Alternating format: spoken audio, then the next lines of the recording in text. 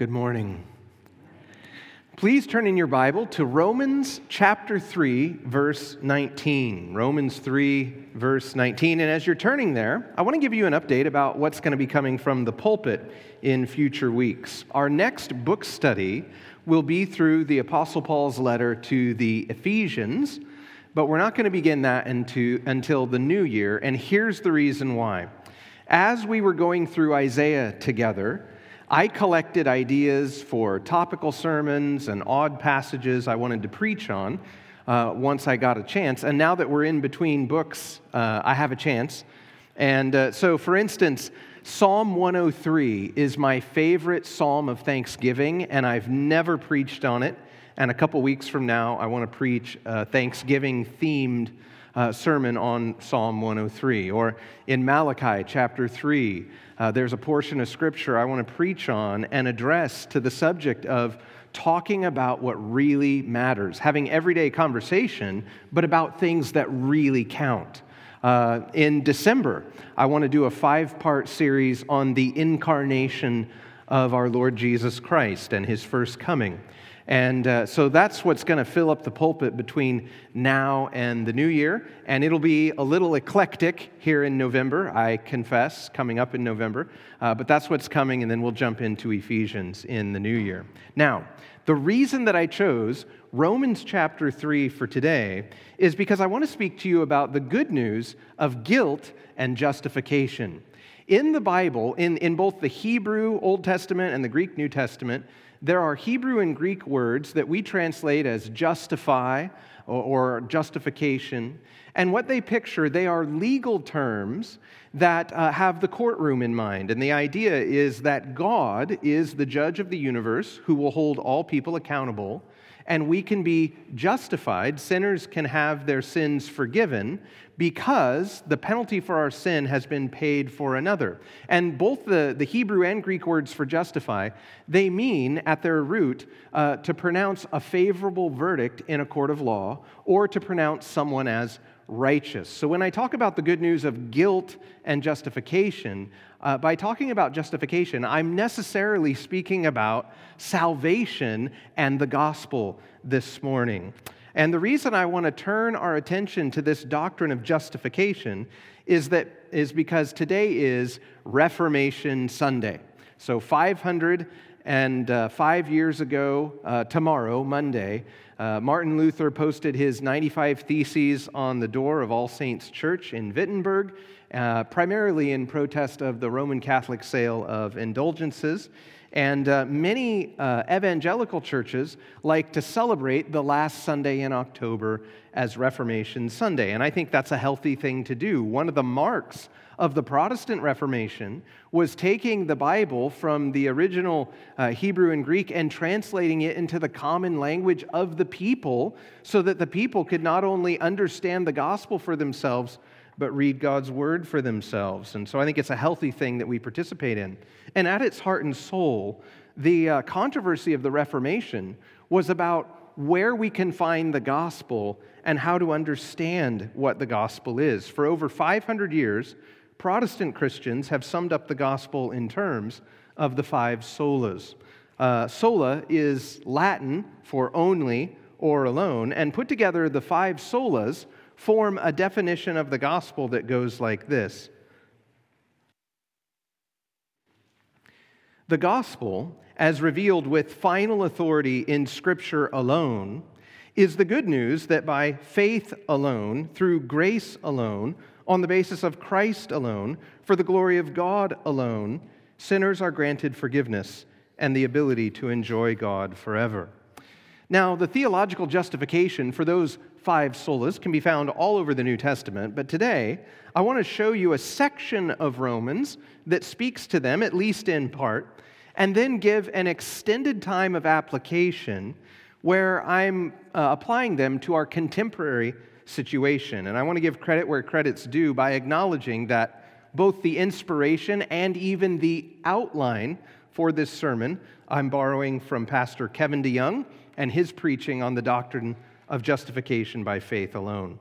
Follow along with me while I read Romans 3, verses 19 and following, and I'll stop at certain sections as we read through it to try and highlight some of the solas for you.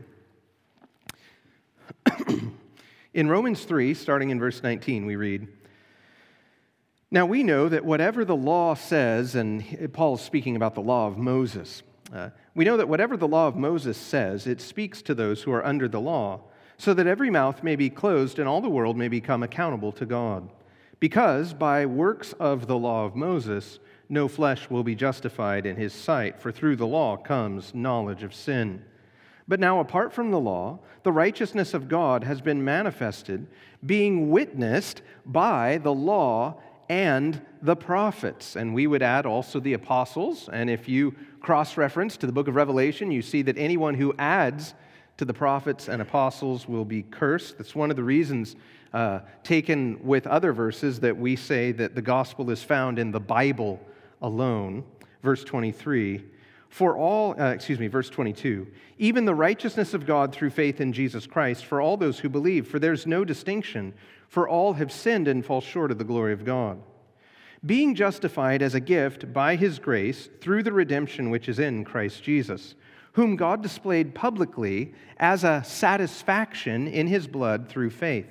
That is, to demonstrate His righteousness, because in the forbearance of God, He passed over sins previously committed. For the demonstration, I say, of His righteousness at the present time, so that He would be just and the justifier of the one who has faith in Jesus. Where then is boasting? It's excluded. By what law? Of works? No, by the law of faith. For we maintain that a man is justified by faith apart from works of the law." If it's all faith and no works of the law, that's a salvation by faith alone. And if it's faith alone and we don't add any works to it, then it would have to be by the grace of God alone, through the work of Christ on the cross alone. Otherwise, if our works added to it, it wouldn't be by Christ alone. One of the things we need to say about the solas is one of the helpful things they do is they highlight this fact: in heaven, there are no bragging rights for those who are saved. The way it's set up eliminates all bragging rights. That's why there's no boasting, because it's all by God's grace. Verse 28 again, "For we maintain that a man is justified by faith apart from the works of the law. Or is God the God of Jews only? Is He not the God of Gentiles also? Yes, of Gentiles also. Since indeed God, who will justify the circumcised by faith and the uncircumcised through faith, is one. Do we then nullify the law through faith? May it never be. On the contrary, we establish the law." And I would add to Paul's words, we establish the law by talking about their proper use. The law has been given to us by God as a mirror to show us our moral reflection. And when we see that we fall short, it points us to our need for a Savior. But then after coming to the Savior, the law becomes a lamp to our feet and a light to our path that guides us home on our heavenly journey. Well, I know that for many of you who are members of Grace Fellowship Church, if you're a long-standing member here, the biblical doctrine of justification by faith alone, through God's grace alone, on the basis of Christ's redeeming work alone, seems pretty clear. And if you've been a member here for a number of years, you've had to sit through a Reformation Sunday sermon every year from Chris Krupp. And so the question might be, well, do we really need another one, right? I mean, it's 2022, not 1522. The Roman Catholic Church has never been in the majority at any point in American history, and whatever influence they have seems to be waning in the present generation. There are contemporary problems like issues surrounding gender and sexuality, perhaps even the upcoming election on Tuesday, race relations. Why revisit the doctrine of biblical justification? And my answer is that if we would simply take a break from comparing the biblical doctrine of justification with the Roman Catholic Church and instead contrast it with the secular world around us, we would find that it is better than anything the secular world has to offer, and I believe we would see that it is as relevant as it ever has been. My answer is that if we would just look at it, we would see how beautiful it is in contrast to the present situation we find ourselves in the moment. Though we live in a secular age, we need the biblical doctrine of justification as much as we ever have. And I have 3 reasons why that you can see in your outline. Number 1, we need the biblical doctrine of justification because the world is drowning in guilt, because it's better news than anything the world has to offer, and because it keeps us from missing what life is really about. Let's look at the first point together. We need the biblical doctrine of justification because the world is drowning in guilt. According to the first 3 chapters of Romans, there are at least 3 things that all people cannot not know. I know that's awkward, but I'm going to put it that way, okay? There's at least 3 things people cannot not know. First of all, people cannot not know God exists. And here's where I'd like to set you at ease as your pastor. When you're trying to witness and share the gospel to other people, if you're talking to someone who's an atheist or an agnostic, please don't feel the burden to try and convince them through logical arguments that a transcendent creator God exists. Romans 1 teaches that God has made his existence evident to all people in 2 ways. First, he has put a basic knowledge of his existence in all people's hearts. He's made it evident within them. And then objectively, he's made it evident to all people through what he's made in creation. All people know God exists. When I lived in California, I had the opportunity, once I was witnessing to a college student who was a young atheist, and in a moment of honesty, he told me, well, honestly, Chris, I know God exists. Deep down, I know God exists. I just choose to ignore him. And that was, I think, a very intellectually honest confession. I mean, sometimes, if you've been with atheists, sometimes their anger betrays them when they talk about suffering in the world. If God doesn't exist, then, suffering is just part of the impersonal forces of a universe that's bigger than us and can be a threat to us. But you get arguments from them. When they see suffering, they become like embittered hyper-Calvinists who believe that God is all-powerful and should have intervened to stop it. It shows that they know he exists, but they're choosing to ignore him. The second thing people cannot not know is that something is wrong with the world. Now, this is an uncontested point amongst all the religions of the world and all the worldviews out there, all the secular worldviews like secular humanism, communism, postmodernism. This is an uncontested point. Everybody knows something's wrong with the world. Now, how we define what's wrong with the world, that might be a little different than each other, I admit, but everybody sees things are not the way they should be. And then third, people cannot not know that something is wrong within. In Romans 2, the Apostle Paul says the following: when Gentiles who do not have the law of Moses do instinctively the things of the law, these not having the law are a law to themselves, in that they show the work of the law written in their hearts, their conscience bearing witness, and their thoughts alternately accusing or else defending them. People may be ignorant of the 10 Commandments. They may have never read the Bible before in their lives or been introduced to it. And yet, they have the law of God written in their hearts, and they have a conscience that uses that law to accuse them when they break God's law. The result then in our day is a secular world drowning in guilt. In 2017, a historian I believe at the time he was at Oklahoma University, a historian, Wilford McClay, wrote an article that went viral among the secular elite, and the name of it was "The Strange Persistence of Guilt."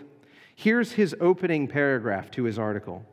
Those of us living in the developed countries of the West find ourselves in the tightening grip of a paradox, one whose shape and character have so far largely eluded our understanding. It is the strange persistence of guilt as a psychological force in modern life. If anything, the word persistence understates the matter. Guilt has not merely lingered, it has grown, even metastasized into something even more powerful and pervasive in the life of the contemporary West, even as the rich language formerly used to define it has withered and faded from discourse, and the means of containing its effects, let alone obtaining relief from it, have become even more elusive. Maclay then goes on to explain how secular prophets like Nietzsche and Freud prophesied that guilt would be eradicated. For instance, Nietzsche taught that the death of God, the death of the awareness or belief in God in society in general, the death of an awareness of God would mean that human beings would no longer carry around a vestigial sense of indebtedness to some oppressive higher being. Freud attempted to eradicate guilt by defining it only as a subjective emotional pathology. And so in essence, Freud taught that there is no God who's given a moral law that we're indebted to if we break it. No, there's only guilt feelings. But now that we're well into the 21st century, we see that Nietzsche's aggressive secularism and Freud's therapeutic revolution have proven to be no match for what we all know to be true. Every one of us is afflicted by a haunting sense that we're not good enough. Though we try to run from it, we're aware that evil isn't just something that threatens us from without. At times, it wells up from within. We experience guilt feelings, yes, but we also have this nagging sense that behind those feelings, there's the objective fact that we have both failed to do the good we know we should have, and at times done the wrong thing. In an effort to find relief, Maclay argues that secularism offers this path to absolution. Quote, "How can one account for the rise of the extraordinary prestige of victims as a category in the contemporary world?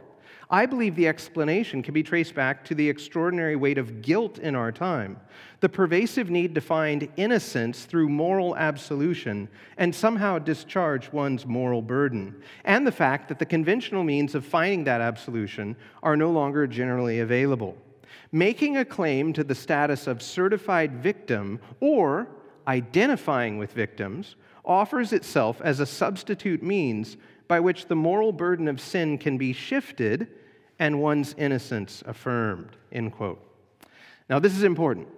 When it comes to the gospel accounts in the life of Jesus, one of the things you see, Jesus is constantly in combat with the Pharisees and he's constantly confronting and addressing self-righteousness, people who are full of their own virtue and think they're morally superior. But that's not what we're up against today in the current culture here in America. It's not a race to the top to argue that I'm king of the hill of virtue. It's a race to the bottom. Secular ideologies like cultural Marxism sort people into ironclad categories of either oppressed or oppressor, and then they give those who are oppressed a path to pleading their own virtue, not on the basis of any good works they've done, but by pointing at how bad the wicked oppressors have been.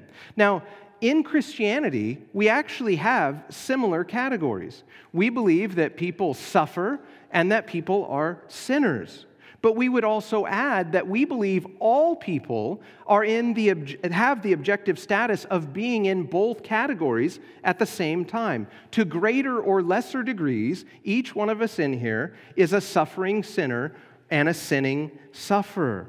But the spirit of our age tries to neatly sort all people into either oppressed or oppressor and leaves everybody to desperately scramble to try and find some way that they can be in the category of oppressed. And even while this is all going on, the worldview then saddles people with a moral law that's even more burdensome and ponderous than anything in the law of Moses. To the imputed guilt all white people must walk around with from colonialism, imperialism, slavery, and participation in structural poverty, all people of every ethnicity are commanded not to contribute to water pollution, deforestation, or be involved in capitalism or sexism or patriarchy or Islamophobia. According to Jesus, there's only one unpardonable sin. And if you like to compare and contrast worldviews, and you think, well, maybe secularism has a parallel unpardonable sin, and you want to go searching for what would that unpardonable sin be that's sort of a parallel in the secular world that I could identify with? Well, if you think there's one, think again. There's dozens. Homophobia, transphobia, and leaving too large of a carbon footprint are just the beginning of a long list of unpardonable sins. We live in a secular age that has become puritanical in its morality. Now, let me pause there. I don't like saying the word puritanical because I'm actually a little bit of a fan of the English Puritans. You know, like John Bunyan. I like John Bunyan. I like John Owen. And so, in fact, even amongst evangelicals, there's this joke currently making the rounds that the Puritan Christians was a group of Christians who had this sneaking suspicion that somewhere someone was having a good time. Now, I think that is a gross misrepresentation of who the Puritans were. But nevertheless, regardless of what your views on the Puritans are, I'll say this for the Puritans. They offered a clear path of redemption. They talked a lot about sin, yes, but they also talked a lot about the offer of a Savior.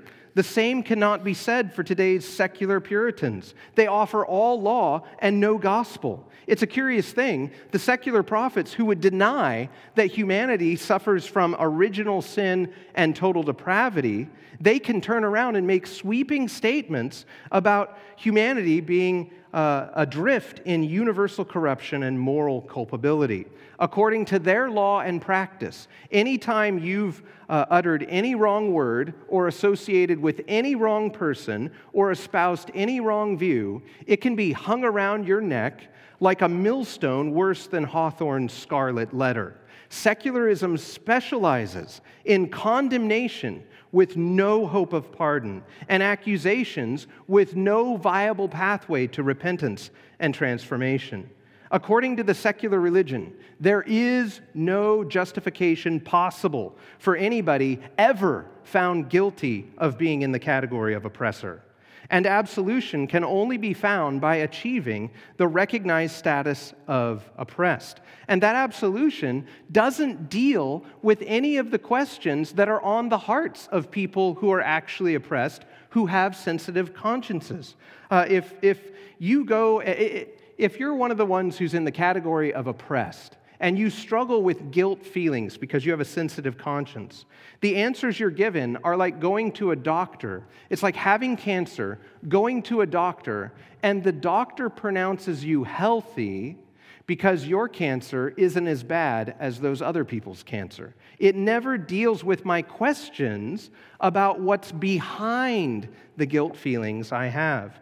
Right now, the world is offering unsatisfying answers to the problem of our guilt. We need the biblical doctrine of justification because despite our protest to the contrary, every one of us knows deep down that God exists, that His law is good, that we've broken it, and that our guilt feelings that haunt us actually show us there's an objective guilt we all carry.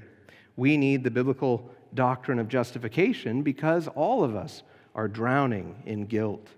But my second major point, we need the biblical doctrine of justification because it's better than anything the world has to offer. Now, if you've been listening, you're probably thinking, well, yeah, Chris, you already covered that. You already let us know what you think about those puritanical secular people, right? But what I'd like to do now is contrast the inferior justification that secularism offers with what Christ offers. And I have 3 subpoints. I think there's at least 3 ways the biblical doctrine of justification is better than what the world offers. First subpoint, the biblical doctrine of justification is personal. It's personal. The vertical orientation of my rebellion against the God who made me and loves me and has a right to be angry at my treason, that might sound offensive to secular ears, but it's good news because it has the advantage of actually pointing me to the person I need to go to make things right. Secular salvation from guilt comes, as far as I can tell, in only one of 2 ways. I either buy into the psychologized definition of guilt as nothing more than a feeling, or I look to the impersonal cosmos to pronounce me absolved. Redefining guilt as a feeling, along with Freud, I think it can work for a short time, but in the long run, it's no match for my conscience that comes fully armed with the law of God written on my heart. And as for the impersonal cosmos, how will it communicate to me that I've done enough? If I beat my styrofoam containers into plowshares and my SUVs into pruning hooks, will the cosmos tell me when I've done enough? Will it reassure me that I've been definitively absolved?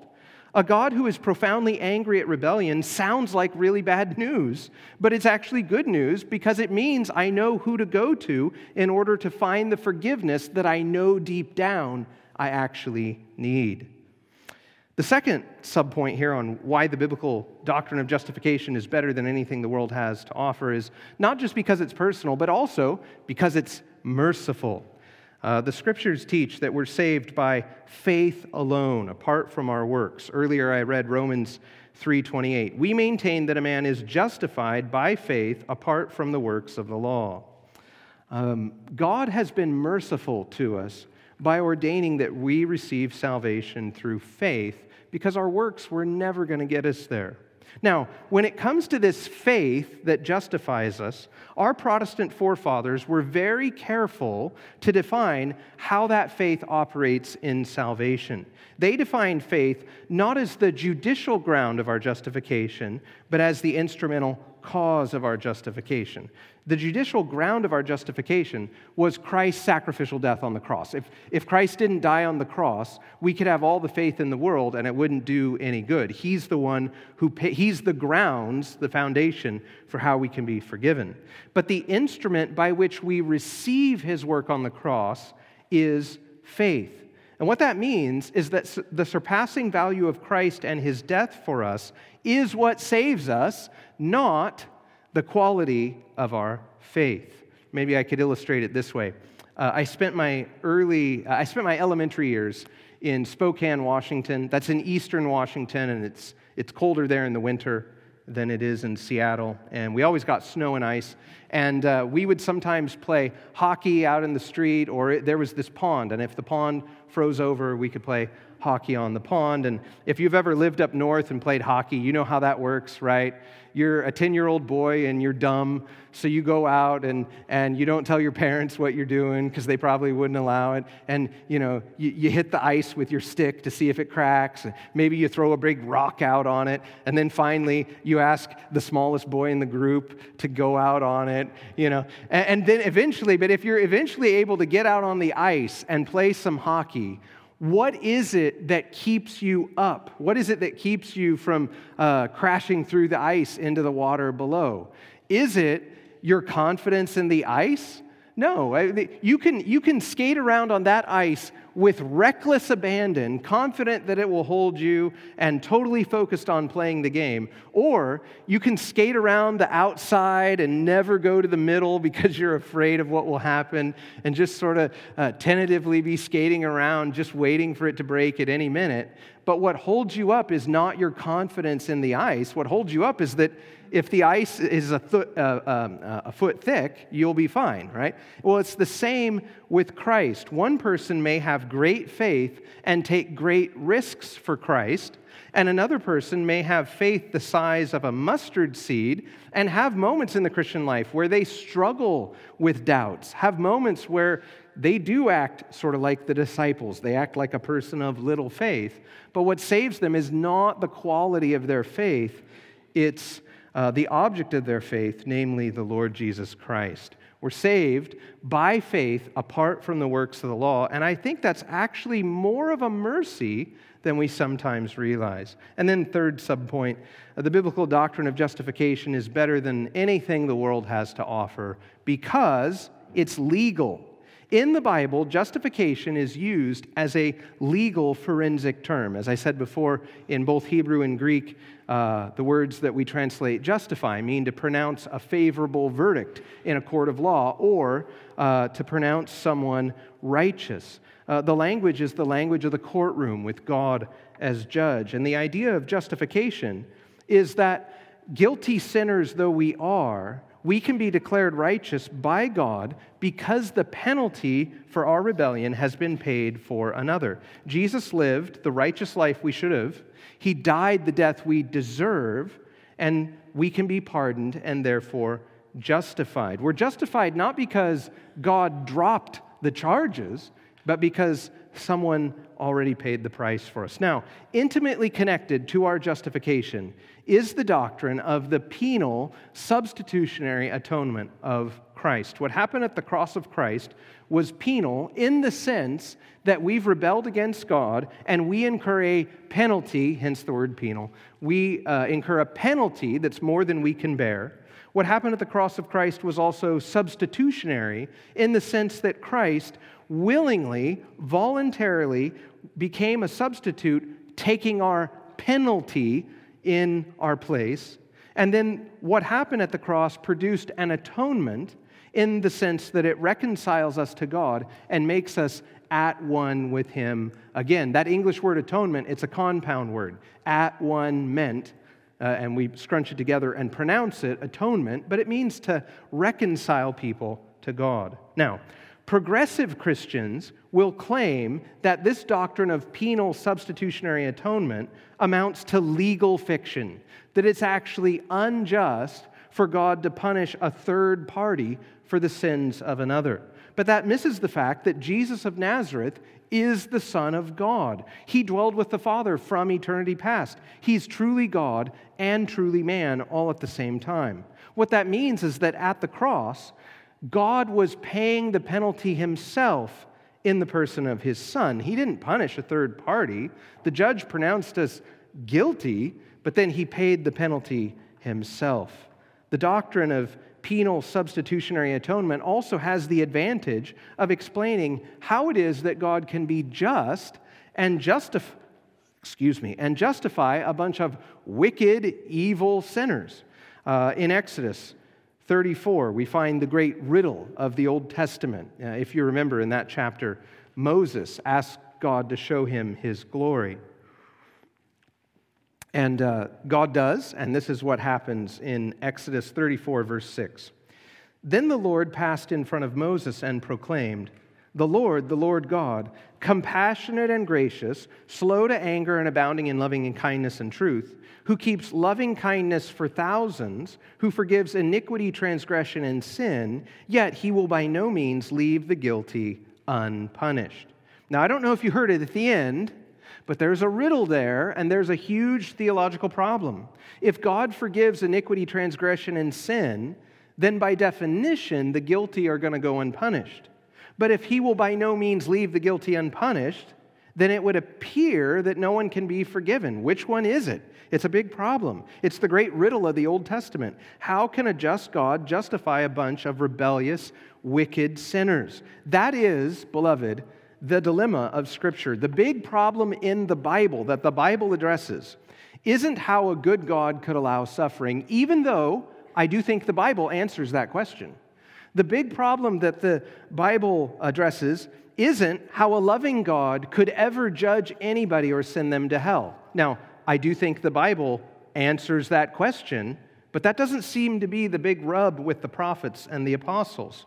The big problem in the Bible is how on earth God can be just and yet forgive sinners. And the answer to that riddle is prophesied for us in Isaiah 53 and then fulfilled on the cross of the Lord Jesus Christ. This is what Paul's talking about in Romans 3:26 when he says, God demonstrates His righteousness in the plan of salvation by both punishing sin and pardoning repentant sinners. This is why Paul says in the passage I read this morning that God is just and the justifier of the one who has faith in Jesus. Our justification is a legal, forensic justification in the highest court of the cosmos, God's court. In contrast, secularism has no objective legal justification possible because they deny that we're objectively guilty.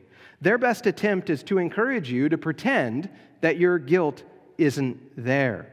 It's just a feeling. Or maybe one variation on their scheme is to say, you can admit that what you did is wrong, but it's not your fault. It's your parents' fault, it's the culture's fault, it's your genetics, that's what's to blame. The secular worldview steadfastly avoids any notion that our sin is legal and that our guilt is objective, and therefore it can offer no answer for how we can be legally and objectively acquitted of the true guilt that we all suspect is behind our guilt feelings. But the biblical doctrine of justification is both legal and objective. How did the Apostle John say it? 1 John 1:9, if we confess our sins, God is faithful and loving, faithful and gracious. You guys are ahead of me. He's faithful and just to forgive us our sins and cleanse us from all unrighteousness. Thank God, the justification He offers through His Son is better than anything the world has to offer because it's legal and it's objective. And then finally, third main point, we need the biblical doctrine of justification because it keeps us from missing what life is all about. The world you inhabit is not a random world where history repeats itself cyclically. No, it's a linear world with a beginning and a middle and an end. We live and move and have our being in the greatest story ever told, the story of God's redeeming love. It's a story of how a holy God can forgive unholy people, transform them, and then live among them. But you know this. The world wants to evangelize you and catechize you into a different story. A story where there is no God we're accountable to and where we can live however we want. A story where a united humanity saves itself from the problems we face as we define those problems. It's a story where we can bring in a utopia in our own strength and in our own wisdom if we could just find a way to cooperate and work together. It's a tempting story where each one of us can express our true selves and break free from the constraints of family and culture and gender and even simple human finitude. And the biblical doctrine of justification keeps us from being catechized into that and missing the plot of the real story we live in. Despite the prophecies of Nietzsche and Freud, and even the current ascendancy of the secular worldview in our culture, we still have all the vestiges of inhabiting a moral universe. But secularism offers no answer for our guilt other than the dead end of therapeutic self-talk, and it offers no effective atonement with no coherent plan of redemption. Despite secularism's protest to the contrary, the biggest problem humanity faces is that we have offended a holy God and we will face a day of accountability before Him. The need of the hour is justification. The biblical doctrine of justification by faith alone, through grace alone, on the basis of Christ alone, is not just our only hope and our only true answer to our problem. It's a better answer than anything else that Roman Catholicism historically or secular humanism currently or any other worldview has come up with. As a church family, we agree with the Apostle Paul. It's a trustworthy statement deserving of full acceptance that Christ Jesus came into the world to save objectively guilty sinners, amongst whom we would confess we're foremost. We believe there is a fountain filled with blood drawn from Emmanuel's veins, and that sinners plunged beneath that flood lose all their legally guilty stains. We've staked the eternal destiny of our souls on this truth. God so loved the world that He gave His only begotten Son, that whoever believes in Him shall not justly, equitably, appropriately perish for their sins, but have eternal life. The year is 2022, and the spirit of the age is secular, not Roman Catholic. But we still need the biblical doctrine of justification just as much as we needed it back in 1522. May God give us the grace to continue to reform and purify His church and make us salt and light to a dying and guilty world. Let's pray.